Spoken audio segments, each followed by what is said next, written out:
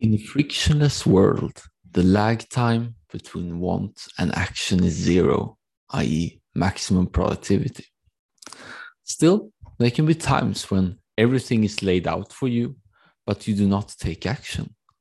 You have every document and information available when crafting your next memo, but nothing happens.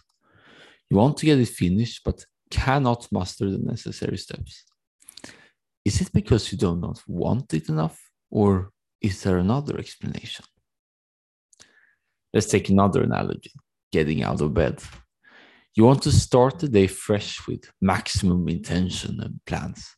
Simultaneously, another part of you immensely enjoys the blanket, pillows, and bed. This side of you wants to stay there as long as possible because it's so cozy. To make matters worse, another part of you is terrified of what will happen during the day and just want to hide. In the meantime, nothing happens and you become increasingly frustrated. Why can't I get up?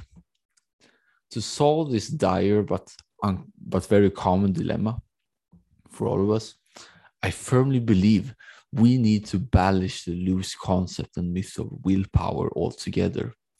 We instead must embrace the fact that we have multiple wants.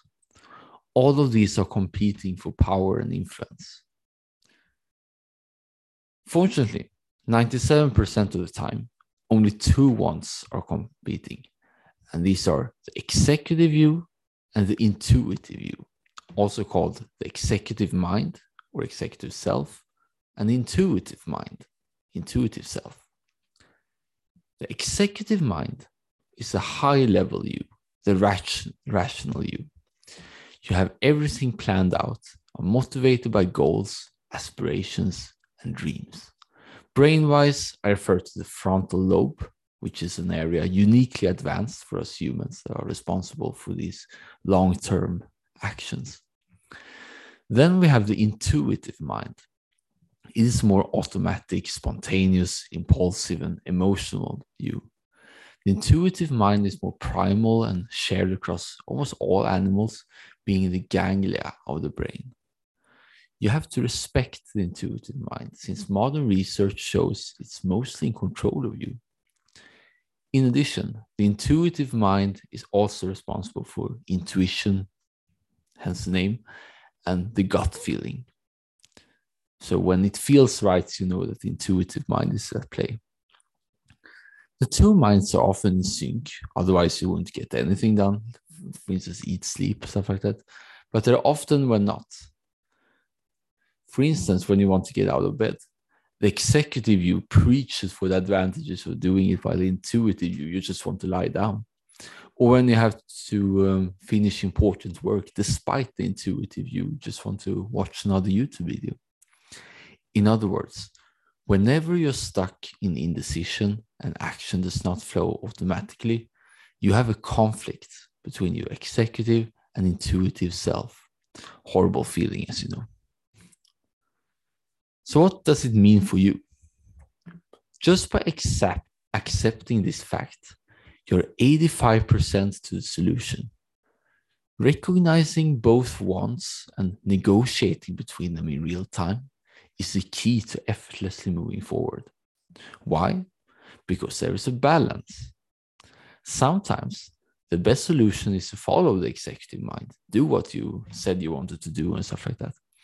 Other times, and it might sound crazy to some of you, the intuitive mind is actually right.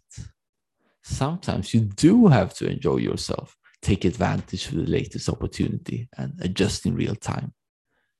But the only way to figure out the exact right solution to the particular and idiosyncratic scenario is to listen to both of you using internal free speech, as I call it.